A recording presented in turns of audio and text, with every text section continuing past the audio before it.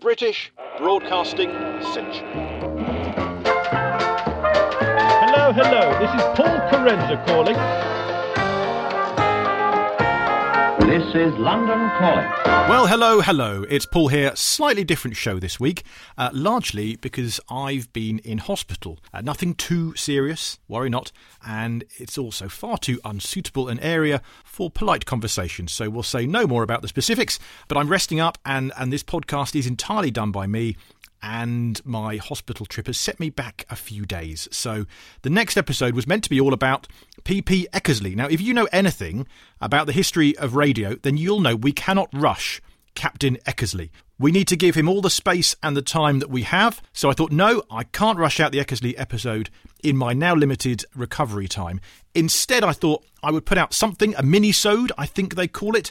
And it's fitting, I think, to make you wait for Eckersley, given that the British public had to wait a year and a half after the government banned radio broadcasts in 1920. Imagine hearing no radio for a year and a half, and you couldn't even resort to a podcast or Netflix, just complete radio silence. Well, nearly complete, because the government did actually allow low-power amateur radio hams. So I thought, let's have an episode about one of them. So if you know your radio history, you may know of Peter Eckersley, but I will wager that almost no one knows about William Le Queux. Not a major pioneer, so why would we? But he was an amateur radio fanatic in the early 1920s, an anorak before the term anorak, and indeed he was a writer from Guildford. Now, I'm a writer from Guildford, so when I heard of Mr. Le Queux, who it turns out stopped writing for a while so he could enjoy his radio fanaticism, which is, again, kind of similar to what I'm doing here. It turns out he was broadcasting on Guildford ZAZ 100 years ago from about a mile away from this wardrobe studio that I find myself in now. Well, you can see it all struck a chord with me. So I thought I'd bring you a bit of William Le Queux's story on this short podcast. My hospitalisation is his gain. And before we close today, I've got a little tale about hospital radio I thought I'd tell you as well. I will be honest, it's a bit of a heartbreaker, maybe, so there'll be a warning if you're having a rough day, but, I think it's worth telling, and it's something that I hold quite dear about the power of radio. Plus another early broadcasting memory that's been sent in. We really need a name for that feature. If you've got any ideas, the best I've got, Desert Island Broadcasts, doesn't really work. Broadcast Away, it's not right, is it? Memory Lane, stop me now, that is not it. Do tweet me any ideas at BB Century of what we call this feature. Anyway, this time, it's illustrator Rachel Berman bringing a more recent broadcasting memory, an animated wonder of the world, sure to inspire any illustrator. And I'm well aware, people do say with radio, the pictures are always better. First, though, some correspondence. Delighted to hear from Jim Salmon at emmatalk.com. His website, by the way, is brilliant. If you like this sort of thing, bit of radio history geekery, and you want some more, get to emmatalk.com. That's EMMATOC.com. C-O-M, I'm sure you know how to spell that bit. It's an online archive, it's a library, it's the internet's museum of early wireless. If you're hungry for more, there are old radio shows galore there for you. And right now they're also actually broadcasting on shortwave Radio Emma Talk World Service. You can find them on Spotify and on Podbean as well. Search for Radio Emma Talk World Service. I went back to the Melba Centenary episode. We had some lovely feedback on that, thank you. And great as well to actually get this podcast on actual radio as well. You know radio, it's like podcasts, but all in a row. So yeah, in fact, on the 100th anniversary of the Melba concert, I was lucky enough to start the day talking to Zoe Ball on Radio 2 Breakfast Show. I will try and put the link to that in the show notes if possible. And then BBC Local Radio Plenty, before ending the day with a Facebook Live talk type of thing on the history of radio, with, of course, a notorious technical cutout just before the end, because 100 years on, things still don't always work. Started the day with up to a few million listeners then on Radio 2, ended the day with about 12 on Facebook Live, and everywhere in between. So thank you if you joined in anything on that day. Fun, fun, fun. Also, worth Googling around and finding the Chelmsford Theatre's Facebook page. They recreated the Melba broadcast. And again, that had a few technical problems, just like the original Melba one, but well worth a look to see the proper version that's now out there. And while we're speaking of Facebook Lives and things, throughout lockdown, which as far as I'm concerned is ongoing, at least till the comedy clubs reopen. I am doing a regular Tuesday evening entertainment show on Facebook Live. You are welcome to join any Tuesday. It's live 8 p.m. on facebook.com/paul.carenza/live. I've had some feedback on the Pick of the Pioneers episode. That was the first episode when I chose a top 5 countdown of scientists who gave us wireless telephony. Morse, Maxwell, Hertz, Lodge, Marconi. Yeah, I foolishly asked on Facebook and Twitter at BB Century pages, do follow us there, for radio fans to guess my top 5 wireless pioneers. Well, the flack I got for not including Tesla.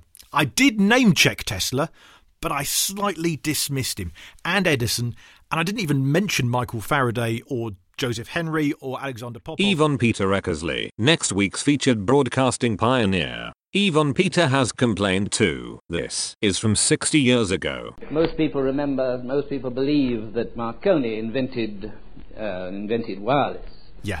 Well, if you look into the history of the thing, I don't think you'll find that that's quite true. There was a gentleman called Faraday, there was another called Hertz, and even a demonstration of wireless was done by one Hughes long before Marconi or Tesla or even Popov, which the Russians tell me invented radio. All you can do is to paint the highlights to bring out the main events and not be bothered by people who half hinted at the things to come. More from Peter next week. Really, we needed a top 10. So I thank you to Mark Loveday, Mike Faculty, Karen Dibbons-Wyatt, Graham Casey, all of you for correcting me. Faraday, yes. I mean, where would we be without Faraday? In the dark, literally and knowledge-wise. Michael Faraday in 1831 discovered electromagnetism, got us all going on this journey. So yes, he is a biggie. Oh, and Faraday started the Royal Institution Christmas lectures for young people. Well, that's got to be a good thing. It might have even inspired a teenage Marconi to realise that scientists can start quite young. Who knows? And of course, how far back do you go for the historical story of broadcasting? Someone actually said 600 BC, ancient Greece. The philosopher Thales of Miletus, I think he's pronounced that way, spotted tiny particles when you rubbed amber with a bit of cloth. I mean, that's a long way to go before you get to Tony Blackburn, but, you know, I see your point. Speaking of things we missed out, this is clearly going to be an episode of corrections, isn't it, like the Guardian newspaper? Now, in the last episode, we had that mighty chat from the Emperor Roscoe. More from him in future, by the way. He has plenty more to tell. And he mentioned Radio Caroline founder Ronan O'Reilly. Well, it's worth marking Ronan's recent sad demise. The captain of pirate radio left us a couple of months ago as I record this. Pirate flags at half-mast. And another Ronan O'Reilly factoid, all rights reserved, Steve Wright in the afternoon, he was George Lazenby's manager during the one Bond film that he did, you know, on Her Majesty's Secret Service. So Ronan O'Reilly was the one who advised Lazenby not to sign up to any more Bond films. No future in Bond, he said. Roger Moore must have been grateful. Right then, let's have a quick burst of our story of radio. To be on target for the birth of the BBC by about episode 12, and oh yes, we've got some big characters to meet. So last episode, the government effectively banned radio broadcasts. No more licences to Marconis, etc., but there is a glimmer of hope. They do allow low-power amateur tinkering, just 10 watts output, which is not very much at all, and a limited supply of receiving licences, you know, in other words, so you can tune in. But they're only given out to men of good character, I quote. References were sought if you wanted to actually listen in. Between 1920 and 1921, the General Post Office issued 150 transmitting licences and 4,000 receiving licences. So there's a rough idea there of how many people were trying to broadcast radio and how many were trying to listen to it. In this gap year or two, you've got our regular characters. Arthur Burrows, he's campaigning for radio and doing radio demonstrations. He's still hopeful that there's a future for broadcast radio. Marconi, he's on a yacht off the Italian coast. He's more a veteran pioneer at this point. Ditcham and Round, they're now back to being engineers rather than broadcasters. And with the close down of the Chelmsford factory, all that kit is then taken to Ireland or Cornwall, to those Marconi properties there. And Captain Eckersley, who we'll meet next time, well, at this point in history, 1920 to 1922, he is still with his experimental division in Writtle, in this village just near where the old Chelmsford factory was, and he's looking at civil aviation and how to get them wirelessly communicating. So who's making the radio noise then? Well, one of these domestic tinkerers at ground level was, like me, an author living in Guildford. The novelist William Le Queux previously took over Marconi's old Italian flat by chance, so Le Queux moved in when Marconi moved out, and there he found some of Marconi's leftover radio kit. He clearly didn't bother taking with him. So Le Queux began dabbling with it in his spare time, found a new hobby as an amateur experimenter in between writing his books. It's a little bit like what I'm doing, except William Le Queux wrote 150 books and I've written about 8. Le Queux possessed, and I quote, various sets, coherers, magnetic and electrolytic detectors, and various crystals. Yeah, he's not a mystic. The crystals are needed for the sets. He aimed for long-distance radio telephony, speech and music, like the Chelmsford pioneers had done. And he managed it. No mean feat for that low-power output that he was tied to. 1920, Le Queux set up a pre-BBC radio station in Surrey. ZAZ Guildford began broadcasting news, music and nursery rhymes. Their signals reached as far as Aberdeen.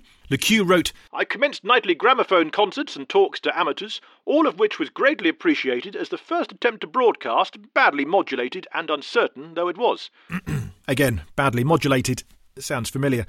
Now, this account is from Asa Briggs's doorstop of a book, The Birth of Broadcasting. He reckons that if you had ground-level innovators like William Le Queux, then wireless radio was clearly slipping out of the grasp of government and tight regulation and laboratory-style scientific research. Radio belongs to the people, which is, I guess, why we are here now doing this, I suppose. So thank you, William Le Queux and others like you.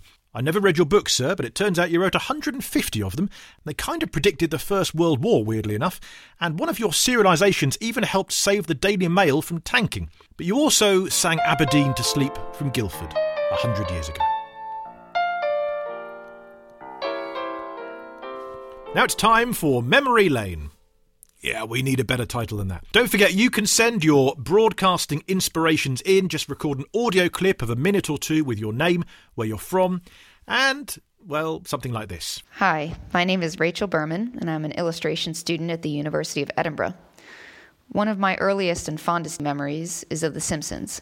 I'm talking season 1 until 7 Simpsons, so in my opinion, the absolute classics. My brother and I became addicted to the comedy stylings of Dan Castellaneta as Homer J. Simpson.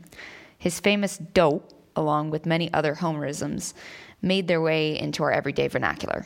We grew to see ourselves as adjacent to the characters of the cartoon family, only with alternate roles. I, the menace of a sibling, much like Bart, and my brother, a more cerebral and balanced individual, with straight A's, just like Lisa. We would commonly make fun of our father for at times making similar gaffes to Homer. He would laugh with us on it, so it was okay. The Simpsons served as an entry point into the real world for us as children, which is ironic because the show is animated, which is usually indicating a more juvenile theme. But The Simpsons was very different than that. They were rife with socio-political messagery and cynical commentary on the human condition. I never ceased to marvel at the relevance of a lot of the content from the early years of Mr. Groening's show. You could rewatch any episode from the 3rd season, for example, and find that many of the messages still hold true. This is part and parcel of the magic that is The Simpsons. Its resonance, relevance, and rhetoric. Thank you, Rachel.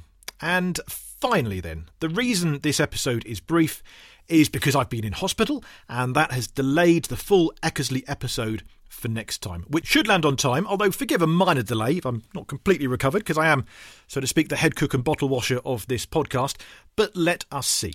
Now, hospital radio is in fact where I started. So when I was in hospital this week, watching all the brilliant medical staff in pandemic-y days just being amazing, and the patients needing a bit of joy and a lift, it made me think about my time on Hospital Radio Way. Now, a disclaimer, this story is, I think, worth telling, but it's got a bit of a downer in it. I think it's bittersweet, but given this podcast is normally a safe, nostalgic haven, if you are having a tough day, come back to this episode when you don't mind hearing a tale that I think is encouraging about the power of radio, but anyway, it's something I think about a lot. So I did a request show every Saturday morning, and I would open up the studio, then head to the wards with a clipboard, and I'd ask patients and staff for any song requests they would like. And to be honest, most patients were, let's say, average age of 85-ish. Nothing wrong with that, of course, but let us just say the overwhelming favourite request was normally Frank Sinatra. Fine by me. But it stood out on the ward then when one Saturday late morning, a slightly younger chap checked in with his family. Not uncommon, but you notice it, you clock it. I remember him as Andy. I don't think that was his name, but let's call him that. Now, Andy was about 40.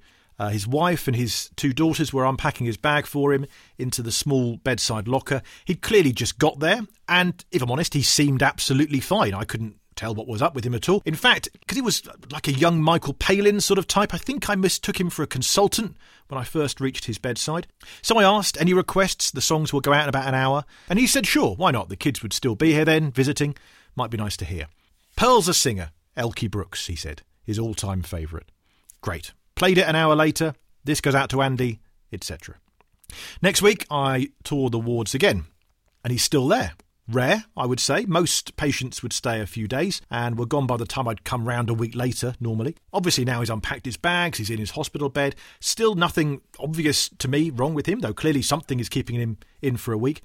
And he remembered me. Oh, yes, thank you for the song, he said. Would you like another? I said. Oh, yeah, go on. Same again. Pearl's a Singer. And I played again for him. Next Saturday, he's still there. The doctors are doing their rounds, so I don't get to actually ask him, so I just play the song for him anyway. I know what he'd like. Pearl's a Singer, Elkie Brooks. Another week or two, I do the rounds, and he doesn't remember me.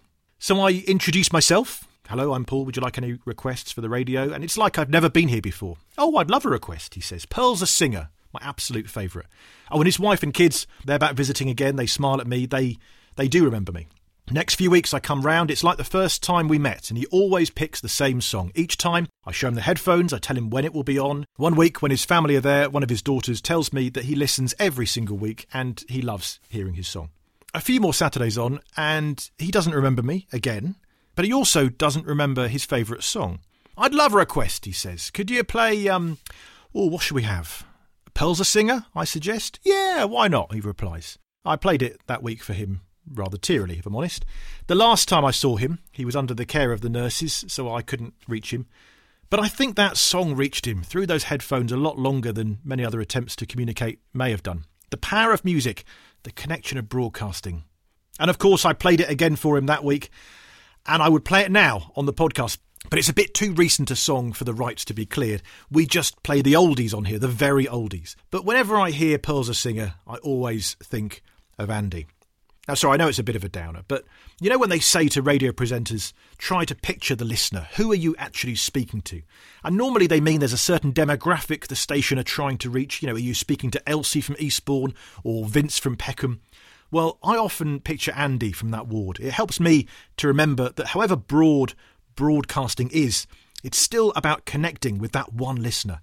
And also that sometimes you might imagine one demographic that the station's aiming for, but actually you could be making a real connection with an unpredictable, unguessable person that you can't imagine unless you'd met them, like I had the opportunity to do.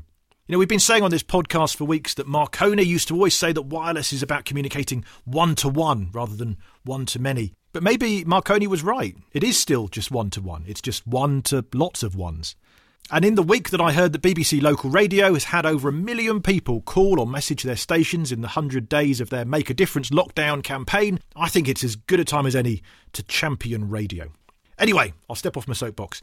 That's it for this week. No clips, and forgive the slight lack of finesse. This is more guerrilla podcasting. We record, we put it out there, and that means I can go and recover on the sofa. Back to fighting fitness and full podcast next week, as we meet the Chris Evans of 1922, Captain Peter Eckersley. Please do rate, review, subscribe, tell your friends, tell your enemies, write in chalk on pavements, whatever you need to do to point people this way. If you would like to support the podcast, patreon.com/Paul Carenza has perks, or coffee.com, ko-fi.com/Paul Carenza buys me a coffee just to say you've enjoyed it. The British Broadcasting Century is presented and produced by me, Paul Carenza, with original music by Will Farmer. Isn't it a peach?